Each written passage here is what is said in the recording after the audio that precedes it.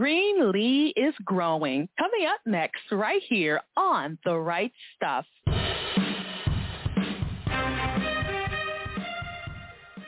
Hi, and welcome to The Right Stuff. I'm the Queen, Parker J. Thank you so much for joining me. Today we are going to be talking to my guest co-host and contributor today, children's author Anthony DeStefano. He is the author of the children's book, Greenlee is Growing. Let me tell you, this book is a wonderful addition to your children's library. It has scrumptious illustrations, lovely rhyming words, and lots of interest that is going to keep your young one just going through the pages, looking for new things to point out, to learn, to grow. And there's also a wonderful message about Greenlee is Growing that I can't wait to share with you in just a few moments. As always, we want to thank our Patreon team for their support. We have been showcasing Christian authors worldwide for the past 9 years. And as God gives us grace, we'll continue to do so. To find out how you can help out, simply go to patreon.com/rightstuff and see what you can do. And as always, we covet your prayers. To stay up to date with PJC Media, subscribe to our YouTube channel at PJC Media, as well as pjcmedia.net. Click that pink follow button or that subscribe button, and you'll never, ever have to miss a show. Thank you so much for your support of my newest release, A Chance for Xiaoxin. It's part of the Last Chance Bride series that was created by Christine Sterling. My book is book number 23, and your response has been absolutely phenomenal. It's available exclusively on Amazon, so go ahead and get your copy today. And so without further ado, I'm going to introduce our guest co-host today, Anthony DeStefano. Anthony, how you doing today?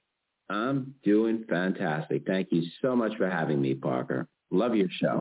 And thank you so much for taking time out of your schedule to be here with me today. I never, ever take it lightly. And with this book, we have an opportunity to really impact some wonderful knowledge onto our children. In Greenlee is Growing. I can't wait to tell our listeners about it. But before I do that, I always ask, tell us a little bit about yourself. Well, I come from Brooklyn, New York, and I always wanted to be a writer. Before that, actually, I always wanted to be a doctor. I wanted to be a doctor and I wanted to be a writer. Those are the two conflicting desires that I had from the time I was a little boy. And I think I would have been a doctor, too, had not a couple of little things gotten in the way, like organic chemistry and integral calculus and girls. And that's when I started thinking about becoming a writer again. I wasn't very committed to my faith at all for many, many years, especially in my 20s. But then I started reading some C.S. Lewis, who I'm sure many of your listeners know. And I read a book called The Screwtape Letters. And it was the first time that I saw, a Christian book that was written very, very cleverly and funny. And I thought to myself, if I became a writer like that, a writer who could help people, then maybe I'd be accomplishing the goal that I had in wanting to be a doctor. Maybe I wouldn't be healing people by performing surgery on them, but maybe I could heal them in some small way with my writing, with my words. So I think God led me he put that desire in me to be a doctor and a writer, because they really essentially were the same reason. He wanted me to be a healer of some kind. And it took me several years after that to actually become a published writer. I had hundreds of rejections for my books and things like that. But eventually I broke through. And in the last 20 years, I've had close to 30 books published for adults and for children. And I think this is something like my 16th or 17th children's book that I've written. And I've been very, very blessed that the publisher for this particular book is Penguin Random House. So it's got tremendous distribution. And so the message that I have for your listeners is keep at it. Keep at it. If you want to be an artist of any kind, or a writer or a painter, don't give up your day job for sure, because it's hard work to bust in. But definitely keep at it. Persistence, slow and steady wins the race. One of the things that you said about being a doctor reminded me of a meme I saw of a dedication page of someone who had become an author. And the person in the dedication said to my mom, "I'm so much better a writer than I would have been a doctor." They said people would have died. Well, some people may die of boredom reading some of my books. I don't know. I'm not 100% positive that I've avoided that fate completely. But But I thought that was interesting that you would say that, because there is healing in words, just as there's healing in the healing touch that doctors give to their patients.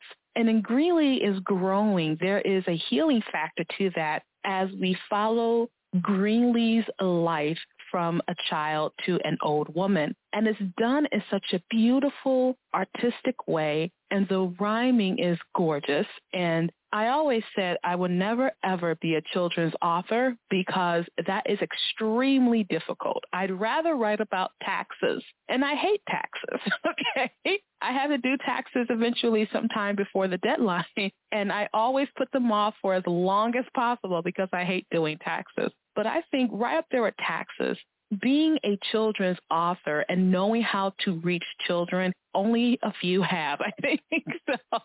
So yeah, I loved this. you know, you say so many perceptive things because that's actually counterintuitive. Most people think, most writers out there think that it's much easier to write for children. And so it's actually harder to get children's books published because there are so many more submissions. So many people think that it's because you're writing for kids and the language is simpler and the books are shorter, that it's easier. And so they do it a lot more. There are a lot more people out there writing children's books and submitting them. And so it's harder to actually break through into the children's book world than it is to, say, write a nonfiction book about taxes. It'd be easier to write a published book about taxes than it would be to write a children's book. But what you're saying is very, very true. It is more difficult to come up, for me anyway, the writing itself is more joyful, I think, but the coming up with an idea that can resonate with children and at the same time have deeper levels of meaning in it for the adults who are reading the books to the children, that I think is harder to do. And so I compliment you again for having that insight, which a lot of people don't have. They just think writing for children is easy. I don't think it is, actually. I think it's very difficult. I always think, too, that if I were to write a children's book, it would probably be dark because I grew up with horror with my grandmother. And so when I think of children's book, I think of what things have scared me over the years. So, yeah, I'm probably better being a romance novelist. In our pre-conversation, we were talking about fairy tales, and sometimes fairy tales are very, very dark. And people have criticized fairy tales over the year because, you know, there are dragons in those fairy tales. And some people have said, well, why do you want to scare a child by showing them a dragon? And the whole point of fairy tales is not to show children that dragons exist. They know dragons exist because their imagination is so incredible that, you know, a dark room is enough to make them think of 1,000 dragons. What the point of a fairy tale is to show children that they're able to slay a dragon, that they are able to kill the dragons in their life by being virtuous and through other means. So I believe that, like those old classic Disney cartoons, it's okay to have a little darkness in a children's book as long as you show the children that what wins in the end is good. That's a concept that I think is important to impart in children. I also think the balance with children's books is knowing that children are extremely perceptive, even though they're not fully developed to understand the rigors of the world, too. And that's something you do very well in Greenlee is Growing. And for our listeners out there, Greenlee is Growing is available for you for purchase wherever books are sold. And you incorporate the seasons as well as Greenlee growing together. And when our parents get a chance to look at this book, you're going to be blown away by the very scrumptious details of the illustrations as well as the opportunities to really discuss the book with your children. Because I don't believe that reading to children should be the only thing you do. You do want to invigorate their minds, invigorate their thought processes, and help them understand certain things of the world. And what better way to do it than through the seasons? And so we begin the first part of Greenlee is Growing in the first season, which is spring. But before I do that, I would love to get the genesis of this story and how it all came to be. Well, you know, I do have a goddaughter whose name is Greenlee, and that's a rather uncommon name. And I always wanted to write a book for her because she's precious to me. I love her very much. But I was waiting for an idea that would go with her name. because it is an uncommon name. But the name Greenlee sort of reminds a person of the word evergreen, I think. And so I had this idea of writing a book that showed a child become an adult and even an old person. I wanted to show the whole scope of a person's life, from beginning towards the end of the life. And I thought that what you just said is very true.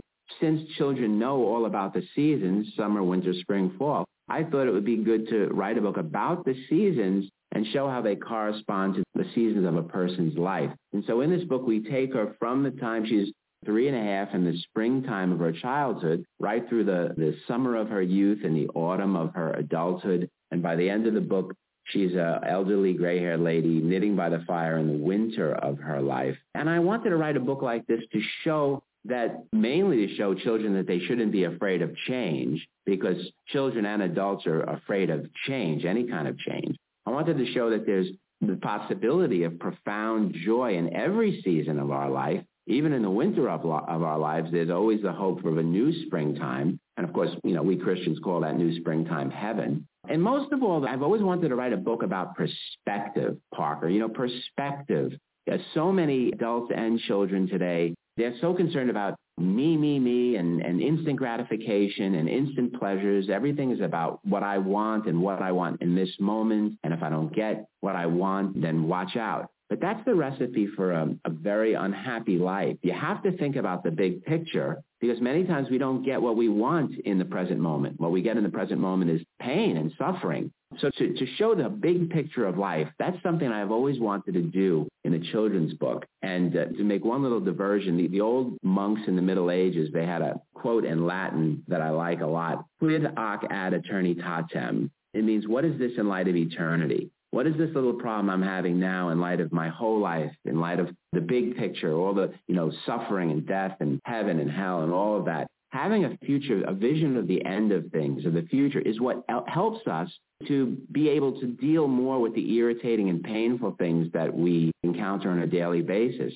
And it helps us not to live in anxiety and overwhelm. And so because I wanted to impart this children to adults, I wanted to impart this message both to children and adults. I was waiting for years to come up with this idea, and my goddaughter's name, Greenlee, is what actually inspired it, because I thought it would be a good alliteration to have Greenlee is growing, and that I'd be able to write about all of this under this one title. That's a long way of answering your question. Sorry. It's a very in-depth answer, and I think it's important as we talk about Greenlee is growing, we're going to gear it toward the parents, because we want the parents to understand the deeper meanings of the story, which is why I always love to find out what made you write this particular book. And in this case, Greenlee also has the mental connotation of growing things. Even though growing is the next word in the title, Greenlee itself, when you hear it, you think of growing things. You think of spring. You think of leaves, trees, new beginnings, springtime, all those things come together. And so in the beginning of the book, we have Greenlee, who is just charmingly drawn by, her name is Louise Ellis. So we want to give Louise Ellis a shout out, because if you want her to probably do your book, we'll go ahead and contact her online. But we start off with Greenlee in a field. And I'm just going to read the first part of this. It says, springtime is here, snowstorms are gone and flowers appear, bluebirds are singing, church bells are ringing, roses are blooming, upward they're zooming. And that's just the beginning of this lovely rhythmical story of Greenlee. And when you look at the picture, she's surrounded by flowers, and they're pink, yellow, green. There's lots of points of interest in this story to really hone in about springtime. Now, let me ask you this question now, Anthony. Which season is your favorite? Well, my favorite season, it would have to be autumn, the fall. And I think that I would say that most writers or musicians or painters, and you can tell me what you think about this, because I know you're a great writer. I think that the fall is the season that encourages a person mostly to be reflective and to think about the end of things, like I was speaking about before, because fall is, a lot of things are dying in the fall. The leaves are dying. And so it makes us think about, those important matters, and helps us as writers then to think about important subjects. So that's my that's a whole discussion we could have when we get to the fall, if you like. But that's my favorite season. My wife's favorite season, of course, is going to be summer. And I think my second favorite season would be spring, because it's so beautiful and because life is new and everything is growing and beautiful. Then we get to summer, like you just said, and you just say, summer is here, summer is here. The days are much warmer and rainbows appear. And I have to be honest, summer is okay. I don't mind summer, okay? But I could stay indoors during summer surrounded by air conditioning because I am a city girl. That's my perfect summer. And if I could have like a shield around my house protecting me from every bug that came in, I will feel even better. So, yeah.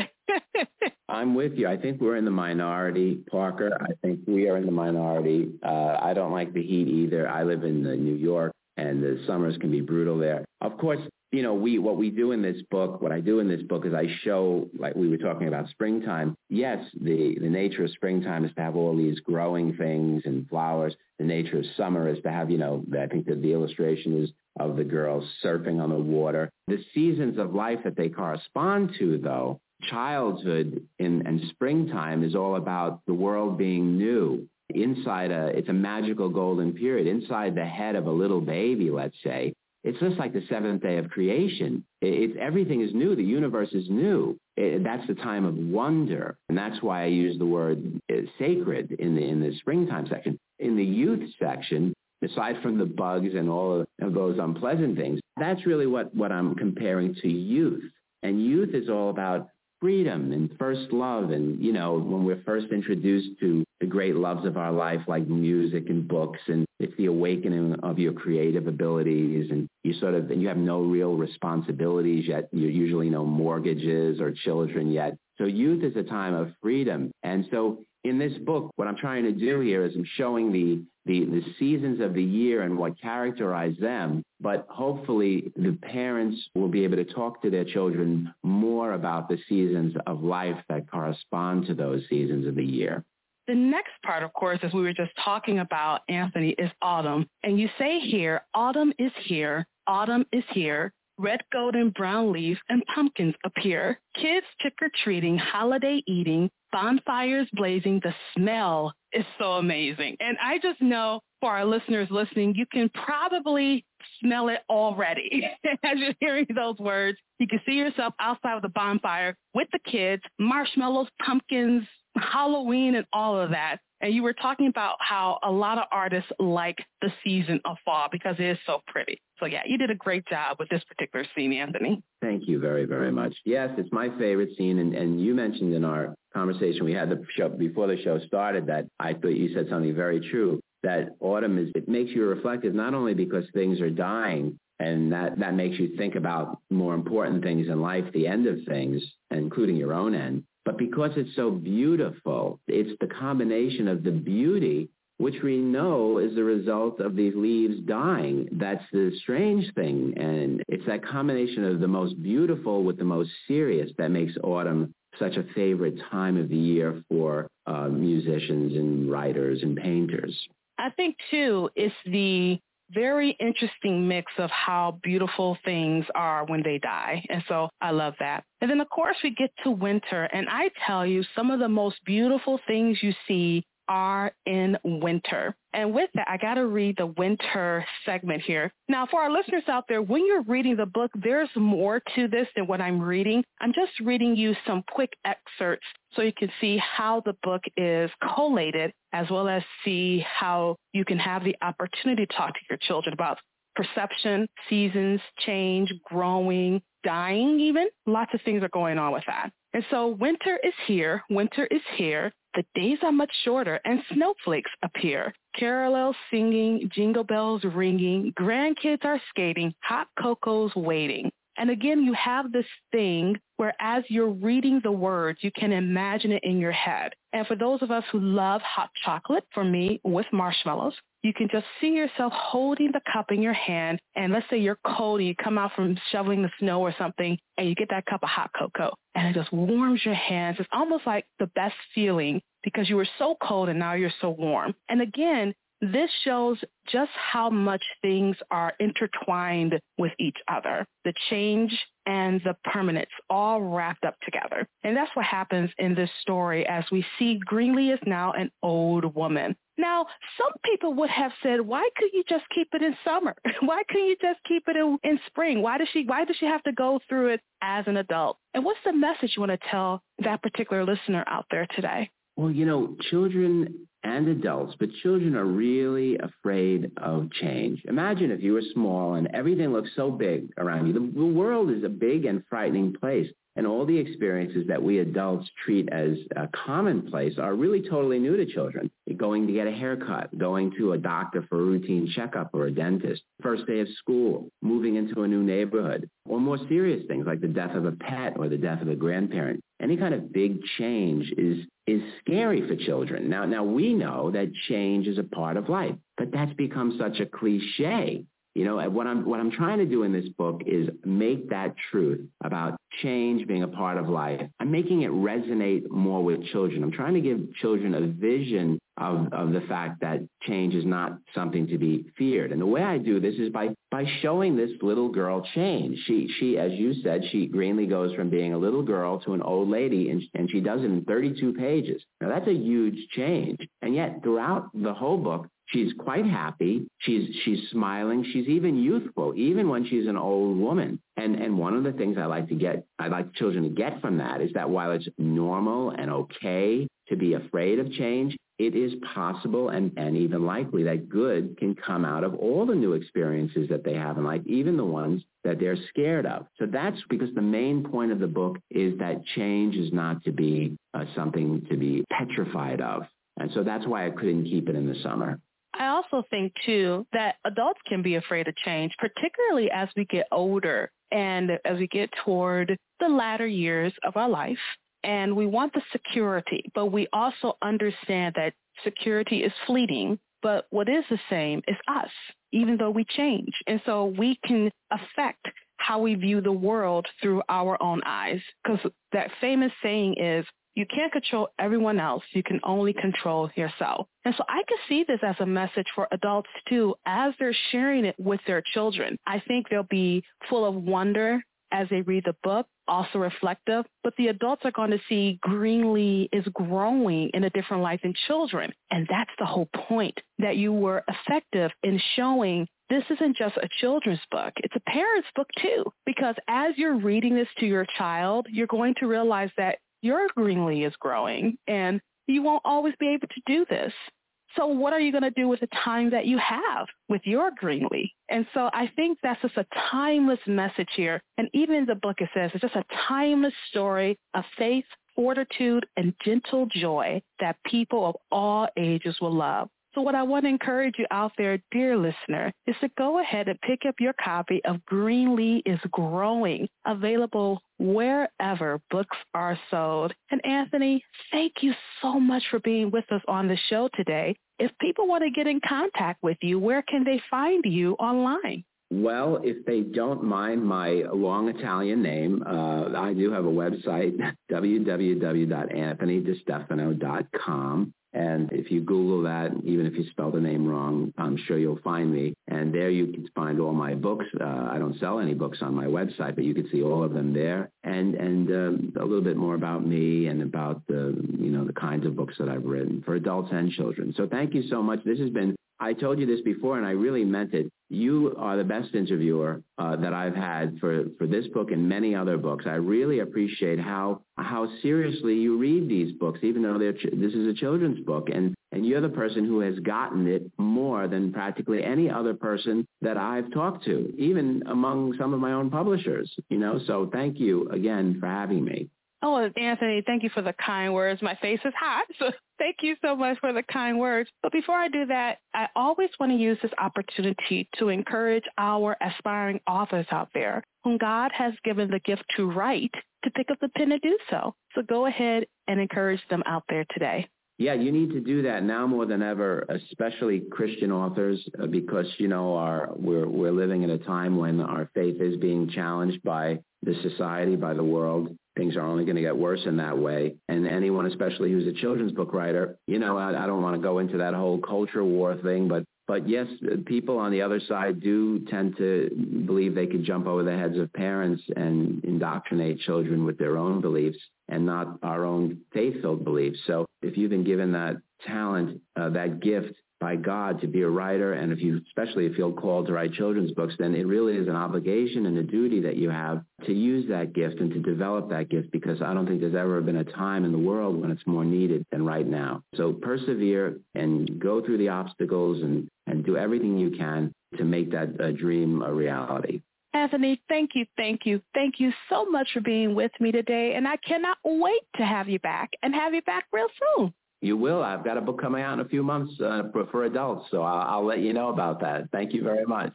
Great. And today we were talking to Anthony DeStefano. He is the author of the book Greenlee is Growing. It's a children's book I know you're going to enjoy. As I look at the cover design is wonderfully depicted. It shows Greenlee under a bridge. Either side of her are depictions of spring and summer. And at the back of the book, we have fall and winter all together. This may be resonating with you, dear writer, because God has given you an opportunity to write. And maybe you didn't do it in your spring or in your summer. Maybe you didn't do it in your fall, but winter is coming. Winter is here. Winter will be leaving. What are you going to do with the gift that God gave you? If you have a children's story in you, what are you waiting for? Go ahead, pick up the pen, and write stuff. Thank you so much for joining me for this edition of The Right Stuff. I'm the Queen, Parker J., and you have a wonderful, absolutely glorious, blessed day. Step into the world of power, loyalty, and luck. I'm going to make him an offer he can't refuse. With family, cannolis, and spins mean everything. Now, you want to get mixed up in the family business. Introducing The Godfather at ChumbaCasino.com. Test your luck in the shadowy world of The Godfather slot. Someday, I will call upon you to do a service for me. Play The Godfather now at ChumbaCasino.com. Welcome to the family. VGW Group. No purchase necessary. Void where prohibited by law. See terms and conditions. 18+.